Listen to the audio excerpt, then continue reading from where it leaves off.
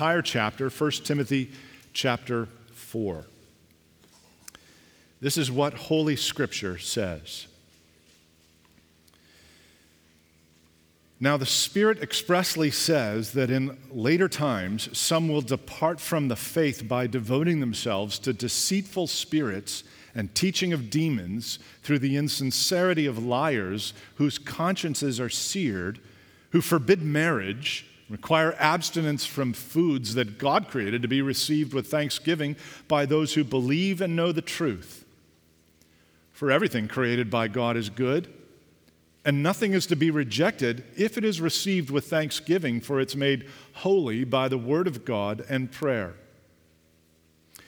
If you put these things before the brothers, you will be a good servant of Christ Jesus, being trained in the words of the faith and of the good doctrine that you have followed.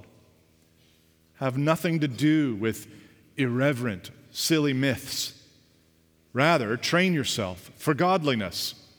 For while bodily training is of some value, godliness is of value in every way, as it holds promise for the present life and also for the life to come. The saying is trustworthy and deserving of full acceptance. For to this end we toil and strive, because we have our hopes set on the living God, who is the Savior of all people, especially of those who believe. Command and teach these things. Let no one despise you for your youth, but set the believers an example in speech, in conduct, in love, in faith, in purity. Until I come, devote yourself to the public reading of Scripture, to exhortation, to teaching. Do not neglect the gift you have, which was given you by prophecy when the council of elders laid their hands on you. Practice these things. Immerse yourself in them, so that all may see your progress. Keep a close watch on yourself and on the teaching. Persist in this, for by so doing you will save both yourself and your hearers. This is the word of the Lord. Thanks be to God. Amen. Please take your Bible again and open up to the passage that was read for us earlier, 1 Timothy chapter 4. This morning we're going to be looking at verse 6 to verse 10. There are a lot of pastors in the world today, but not all of them are the same. As in our church, there are some tall pastors, and then there are some shorter pastors. Yes. That trick, I think you're one of the shorter ones, by the way. There are a lot of pastors, but not all of them are the same. The reality is there are some bad pastors out there. These are the ones who are using their position to take advantage of people. They're domineering, they disregard the word, and they cherish sin in their hearts. There are also greedy pastors who are in the ministry for fame and fortune. All they talk about is money, and they use the name of God to guilt trip people into giving more so that they can continue to live a lavish lifestyle. Then there are some incompetent pastors who have pure motives but are unskilled in their preaching and leading. They mishandle the word of God and make poor decisions, and in the process, unfortunately, they end up hurting the church. There are also some distracted pastors who are passionate guys, but they're passionate about the wrong things. They're passionate about so many things, yet they neglect matters of first importance. They're more focused on politics and the events of the world rather than on the gospel and the soul of man. Then you have weird pastors, you have funny pastors, you have angry pastors. But by the grace of God, there are good pastors who love God and love His people. These are the men who have devoted their lives to being men of the word and men of godliness. In the overwhelming kindness and generosity of the Lord, we find ourselves today, as Paul mentioned, being given a precious gift in the form of a new pastor. Brother, I know how important this day is for you. Over the last year, we've talked a lot about this, and you actually being in this position. Early on in your Christian life, the Lord placed in your heart a desire to be a shepherd of God's people. And this has been an aspiration of yours for many years, and you've relentlessly pursued this with all diligence. You spent years studying hard, and you completed, by God's grace, 2 master's degrees. You wrote your final dissertation on the laying on of hands. And just moments ago, you experienced for yourself that which you spent months thinking and writing about. The elders of this church laid their hands on you to pray for you and charge you with the ministry of the word and a prayer. Praise the Lord. Praise God for how he's blessed you and how he's blessed our church through you. And now as you step into this next chapter of your life, serving Grace Fellowship Church as one of her pastors, all I want to do, brother, is encourage you from the word to simply be a good pastor. Be a good pastor. Now, even though I'm preaching this sermon for Patrick, everyone else should be paying very close attention, because the things that are written in this passage and the things that I'm going to be preaching about this morning ought to shape the way that you both pray for your pastors as well as the way that you live your lives as believers. Over the years, and especially over these last few months, many of you have asked either in private or in public how you can be praying for your elders. First of all, thank you. Thank you for praying for us and loving us and caring for us in this way. I know that I can confidently speak on behalf of all the elders when I say we need your prayers. So please continue to pray for us. But as you remember us in our prayers, remember these words that Paul wrote to Timothy on how to be a good, servant-hearted pastor of the Lord.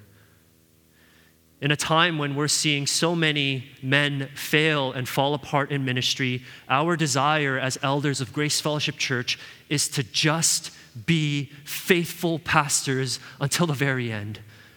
And we want to go all the way to the end and hear those words, "Well done, good and faithful servant. Enter into the joy of your master." We want to live lives that are worthy of those words. So please continue to pray for Patrick and the rest of the elders using the words of this text. We cannot do this without the Lord's grace to be good pastors. But this passage shouldn't just shape the way that you pray for your leaders. It should also shape the way that you live your life, since every Christian is called to be a good and faithful servant of the Lord. Yes, Paul may be writing to Timothy more specifically about pastoral ministry, but in one sense, what he is calling on Timothy to do is to exemplify what every Christian ought to be doing. So as you hear the word preached today, you should consider your own life and see if it aligns with the truths found in this text. Friends, there is a word for all of us to hear today. Now, I just recently heard of the old saying, mind your P's and Q's. Anybody heard that before? Mind your P's and Q's? Apparently, it's something of the older generation. I was looking into it, and you can't know the exact origin or the meaning, which is all uncertain, but basically it means mind your manners or be on your best behavior. It's something a mother or a father would tell their child, hey, if you want to be a good boy, mind your P's and Q's. So I'm not talking as a spiritual mother or father to you. This is from one brother to another, from one pastor to another pastor. Brother, if you want to be a good pastor, mind your F's and P's. Mind your F's and P's. I have 3 points that start with the letter F, and I have 3 points that start with the letter P. First F. F's and P's. There you go. Easy way to remember it. First point, feed the church with the word of God. Feed the church with the word of God. Look at 1 Timothy chapter 4, verse 6. Paul says, if you put these things before the brothers, you will be a good servant of Christ Jesus. When Paul says these things, he's basically referring to all that's been written in this letter previous to this section. And you realize that what Paul writes as scripture are not his own words. Paul is an apostle of Christ who has been inspired by the Spirit of God to write the Word of God. And here he instructs Timothy to lay these divinely inspired truths before the people. He says, if you put these things, ultimately God's word, before the brothers, you will be a good servant of Christ Jesus. Paul uses the word servant there, and one of the things that's meant to do is you're supposed to picture a waiter who goes around serving tables. As a waiter, make sure that people are taken care of, and what he does is he brings the food out and places it before the people to eat. And in the same way, as a pastor, you are to serve the people of God as a spiritual waiter by bringing God's word and faithfully placing it before them. The body of Christ, the church, will not be satisfied with eloquent speech, cute anecdotes, nice-sounding platitudes, worldly thoughts and ideas, humor and fun, fluffy preaching around the text. You know these things, that all of these things are temptations within the heart of a pastor. But if that is all the body of Christ is given to eat, then the church will be spiritually weak and dangerously malnourished. Brother, feed the people of God with the word of God. Jesus, when he was in the wilderness, he quoted the Old Testament in Matthew 4:4, and he said, "Man shall not live by bread alone, but by every word that comes from the mouth of God."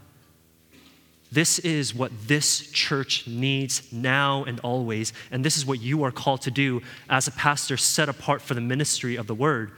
A good pastor feeds the church with the word of God. So dedicate your entire ministry to making the word of God known to the people of God, just as Jesus said to Peter, "Feed my sheep." Feed a sheep with the word. But remember at the same time that you cannot put before the people what you don't have for yourself. So here's the second point. Fuel your soul with the word of God. In verse 6, Paul goes on and he says, if you put these things before the brothers, you will be a good servant of Christ Jesus, being trained in the words of the faith and of the good doctrine that you have followed. You can see here that Paul is concerned about the spiritual health of the church. In the previous chapters, he talks a lot about how to build a healthy church. But notice here that it's not divorced from the spiritual health of the minister. A good pastor not only feeds the church with the word of God, but he himself is constantly being trained in the gospel, the words of faith, and sound doctrine. The words being trained can also be translated being nourished. Brother, people who know you know that you love to work out and you stay fit. This is a big part of your life. You like to talk a lot about it. And you've been doing it for years. So you know something about being physically fit. And you know that this doesn't only require you to regularly go to the gym, or in your case, the CrossFit gym. You also need to carefully watch your diet. And you need to make sure that you're eating the right stuff to nourish and fuel the body. If your body is not properly fed with the right food, your performance in the gym is going to suffer. And in the same way, if you want to be spiritually fit for the work of ministry, then you need to pay careful attention to your spiritual diet. Kids, who here likes candy? Hands up. Hands up, yeah. Adults too, yeah? Do you know what will happen if you eat every single day and every single meal candy as your food? Does that sound amazing? Yeah? Sounds fantastic, right? Yes. But I promise you that you won't feel very good for long. Do you know why? It's because your body is going to be very weak and unhealthy because all of that sugary goodness that we love to eat is actually realistically very bad for your body. It's probably why your parents call it junk food. I just realized. Sorry. I'm missing a page here. You need to fuel your soul with the word of God. You need to watch your spiritual diet. So going back to spiritual diet, you need to feed on God's word. Make sure that you yourself, you're being nourished and you're being fed by the truth of God's word. Now, what's interesting here is that the word being nourished is actually written in the present tense. And I point that out because what it means is the nourishing and the being trained here is something that is ongoing, which means that you need to be ongoing in being in the Word. Brother, there is something that can happen in a pastor's life where you move on to different things, where you move on to more pressing matters, where you move on to the needs of the life of the church, but you yourself need to be fueled by the gospel. You need to be close to Christ, and you need to be in the Word, and you need to study good doctrine and make sure that you yourself are fed in the Word before you go and you feed others. So as you fuel your soul with the right spiritual food, you also realize that in order to maintain a healthy diet, you need to say yes to the right things, but you also need to say no to the wrong things. And that's where you get to the third point, which is to flee from all the spiritual junk of the world. And this is where we come back to the whole candy illustration. If all you're doing is eating candy kids, then this will be unhealthy for you. It's a kind of spiritual junk food that tastes good, but is not good for the body. And in the same way, when it comes to what Paul talks about here as being these irreverent and silly myths, as you look in the next verse there, he says, have nothing to do with it. Have nothing to do with these irreverent and silly myths. Have you ever heard of the term old wives' tales, right? That's what these myths are. They're old wives' tales. They're traditional beliefs that have no real basis in fact or in history. They're things that are concocted in the minds of people, and they have no basis in truth. And Paul is looking at Timothy, and he's saying, have nothing to do with it. These kinds of irreverent and silly myths have been around all throughout the history of the church. But we're living in a unique day and age where the speed by which this information spreads is unprecedented. People's opinions and subjective thoughts on anything and everything can be found all over the internet, and there are thousands and millions of people who eat this stuff up every single day, and you can see just how detrimental it is to the soul of a human being. A good pastor is someone who concerns himself in matters of truth, not fables. So, brother, as you step into this ministry, don't become distracted by all of the godless and trivial ideas of the day. You need to mind your F's. You need to feed the sheep. You need to fuel the soul, and you need to flee from all the silly nonsense that is out there. But as you're minding your F's, you also need to mind your P's. So here's point number 4. First P, practice godliness. Paul goes on in verse 7 and he says, have nothing to do with irreverent, silly myths. Rather, train yourself for godliness. For while bodily training is of some value, godliness is of value in every way as it holds promise for the present life and also for the life to come. What Paul does here is he uses the metaphor of an athlete to make his point. Just as an athlete trains for the purpose of winning the prize, you as a pastor are to train for the purpose of being godly. Verse 8 again, train yourself for godliness. Now, before we go any further, we should first ask the question, what is godliness?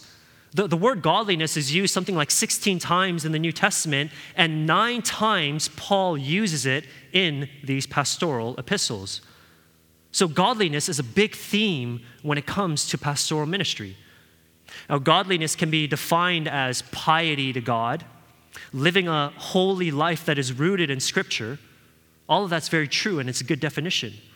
But I want you to take your Bible and turn back to 1 Timothy chapter 3, verse 16. Just look a few verses back and notice what Paul says about godliness. He says there in chapter 3, verse 16, great indeed, we confess, is the mystery of godliness. He was manifested in the flesh, vindicated by the Spirit, seen by angels, proclaimed among the nations, believed on in the world, taken up in glory. Question, who is Paul talking about here? Look at the text and look at the person that is described. Who is the he in this passage? the one who was manifested in the flesh, vindicated by the Spirit, seen by angels, proclaimed among the nations, believed on the world, taken up into glory. It's clearly referring to Jesus. So basically, what Paul is doing here is he's saying that godliness was a mystery, meaning this was something that was hidden in the past, but is now being revealed. It's being manifested not in a lecture or in a body of teaching, but in the person of Jesus Christ himself. So, in other words, Jesus is the very essence of godliness. If you want to be godly, it means being like Christ. A good pastor is a godly pastor. He is the one who is like the Son of God. Afterwards, godliness is God-likeness. But you need to realize that godliness doesn't just happen on its own. Nobody just wakes up one morning and says, "Oh, I'm godly." If you want to be super fit, super strong, and super healthy, it requires that you put in some major effort. You need to be deliberate and change the way you eat. You need to get out of bed and into the gym regularly and consistently, pushing yourself hard and training hard. And the same is true for godliness. It requires effort. It requires change. It requires intentionality. And that's why Paul says to Timothy, train yourself for godliness. The word train is interesting. Based on the original Greek word, it's where we actually get the word gymnasium or gymnastics. The picture that comes to mind is something like Coach Paul, the Apostle Paul, instructing young Timothy to go and do some spiritual gymnastics in order to grow in godliness. Brother, it's not enough just to know the Bible, and it's not enough just to teach the Bible. You must also live what the Bible says. Refrain from sin. Practice the things that you know to be true from God's word. You need to grow in your faith in God. You need to increase in your love for others, this church. You need to work at your preaching diligently. You need to persist in your prayers. You need to serve with all of your heart. You need to evangelize with boldness and love. Godliness will not come naturally, and it will not come easily. It requires training. Now, this doesn't mean that you stop going to the gym and doing your CrossFit workouts. By all means, keep doing those things. Eventually, you're going to have to learn to get up those stairs to our office without losing your breath. After all, Paul, the Apostle Paul, says bodily training is of some value. We love this little verse here, right? It justifies our gym membership that half of us don't even use. There are real benefits to training your body. But at the same time, it's important to remember that all of the benefits of your physical training expire in the grave. You cannot take your muscles or your 1-rep max deadlift weight with you into glory. None of that matters in eternity. What Paul is saying here is that the value of bodily training begins and it ends in this life. But Paul goes on to say, look at verse 8, "For while bodily training is of some value, godliness is of value in every way." Why? As it holds promise for the present life and also for the life to come. Practicing godliness and seeking to be like Christ brings both present blessings and eternal rewards. It is valuable in every way. Godliness is a joy to your soul. Godliness is a blessing to your family. Godliness is a ministry to your church. Godliness is loving to your neighbors. Godliness is pleasing to the Father. And it's how you store up treasures in heaven that will never be destroyed and never expired. Verse 9, Paul says, "The saying is trustworthy and deserving of full acceptance." He's talking about godliness being valuable in every way. It is trustworthy and it is deserving of your full acceptance. Paul and his fellow missionaries believe this so much that they push themselves hard every single day to be godly, and their lives are an example for you and I to follow. So here's point number 5, your second P, push yourself hard. And that's all I want to say at this point. Push yourself hard. If you look at verse 10, Paul goes on and he says, "For to this end, the end of godliness, we toil and strive." The words toil and strive should be familiar to you. They're words that Paul often uses in his letters to describe his work ethic. The words carry a sense of hard work, meaning they had true grit. Ministry was strenuous, yet they pushed hard and they persevered. Now, I'm saying all of this recognizing that we could obviously take this way too far in such a way that is unbiblical, unhealthy, and unhelpful. We know this, that burnout is real. Rest is crucial. It is wise and good to slow down and get away at times to rest, recharge, and rejuvenate because that is good for the church. But I'm also concerned that, brother, we live in a generation where we have overcompensated too far in the other way, where we have begun to resist any kind of hard work, convincing ourselves that it's not good for us. And I'm afraid that at the heart of it, it's because our generation idolizes ease, comfort, and rest. This is not what marked the ministry of the apostle, and it's not what marked the ministry of Christ. Jesus once told one of his disciples in Matthew 8:20, "Foxes have holes, and the birds of the air have nests, but the Son of Man has nowhere to lay his head."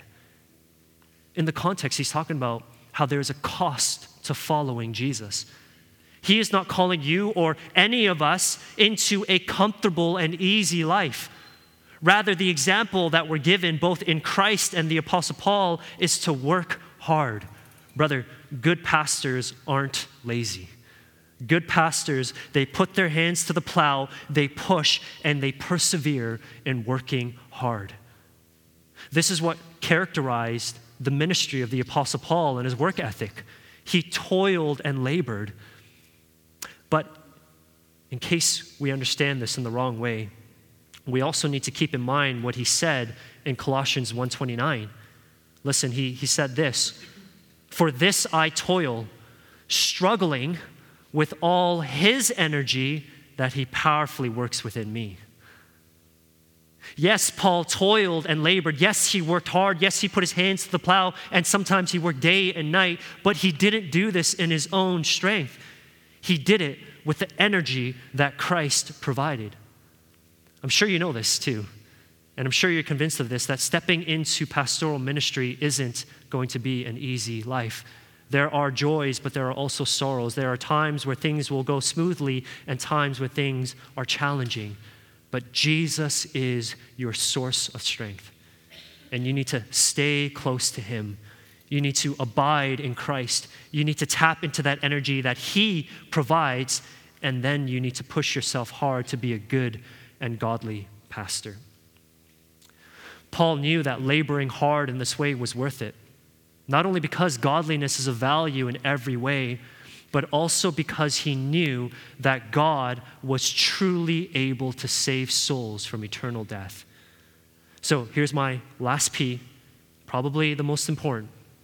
Put your hope in God alone. Look at verse 10 again. Paul ends this section by saying, "For to this end we toil and strive, because we have our hope set on the living God, who is the Savior of all people, especially those who believe." I think there is something that can happen in the heart of a pastor where he subtly begins to develop a kind of savior complex. And that makes sense when people are looking to you and they're sharing their burdens with you and they're seeking counsel and direction from you. But brother, the great liberating truth is that we as elders don't need to be the savior of our family. We don't need to be the savior of our church. We don't need to be the savior of our neighbors. And that's because there is a Savior, and his name is Jesus Christ. In Matthew chapter 1, verse 21, the angel came to Joseph and said, "She will bear a son, and you shall call his name Jesus, for he will save his people from their sins." All this took place to fulfill what the Lord had spoken by the prophet. "Behold, the virgin shall conceive and bear a son, and they shall call his name Emmanuel," which means God with us. In Christ, God is with us. Jesus is the true Son of God who is the Savior of the world. And our responsibility as pastors is not to be the Savior, but to point people to the Savior. I mean, notice what Paul says in 1 Timothy 4:10. about his hope being in the living God. And that means our hope isn't in a Savior who once had his glory days but is now dead and powerless in the grave. Our Lord Jesus Christ rose from the grave. That means he is still alive today, he is still the Savior, and he is still mighty to save. So, brother, let's leave the saving work to Jesus. As much as you work out, your shoulders are not strong and broad enough to carry the work of salvation. But Jesus Christ has strong and broad shoulders, and he says to you and I, come, and find our rest in him, because he is sufficient to do what you and I can never do. So let's leave the saving work to Christ. Salvation is the work of God alone, but in his sovereignty, he uses means. He uses his people to accomplish his purposes. So as a pastor called to shepherd the flock of God, devote your life to being a man of the word and a man of godliness. As you enter into pastoral ministry, mind your F's and P's. Feed the sheep, fuel your soul, flee from silliness, practice godliness, push yourself hard, and put your hope in the one true living Savior. Brother, you and I are two relatively young associate pastors who, Lord willing, have many years ahead of us to serve the Lord.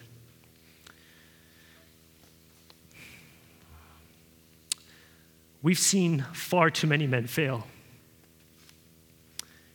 and leave the ministry. May that never happen to us.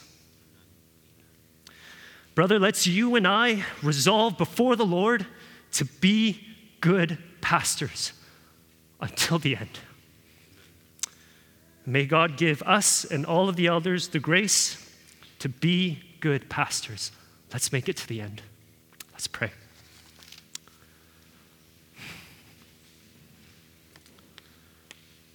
Oh, Father, we long to hear those words. Every single one of us. Well done, good and faithful servant. Enter into the joy of your master. Lord, may we all live worthy to hear those words. And I want to pray specifically for the elders of this church. Lord, please help us to be good pastors until the very end. May Patrick, myself, and all of the elders here run their race faithfully by the strength that you provide. Lord, we know that there is a spiritual enemy that is out there to get us, but our hope is in you. Lord, you are faithful. You will establish your people. You will protect your people from the evil one. You will, in your faithfulness, enable all of us to live lives of obedience now and until the day that you call us home. So, Lord, our hope is in you. May you direct our hearts to the love of God and to the steadfastness of our Lord Jesus Christ, who endured to the very end of his life and is now reigning supremely on the throne. It's in the name of Christ we pray. Amen.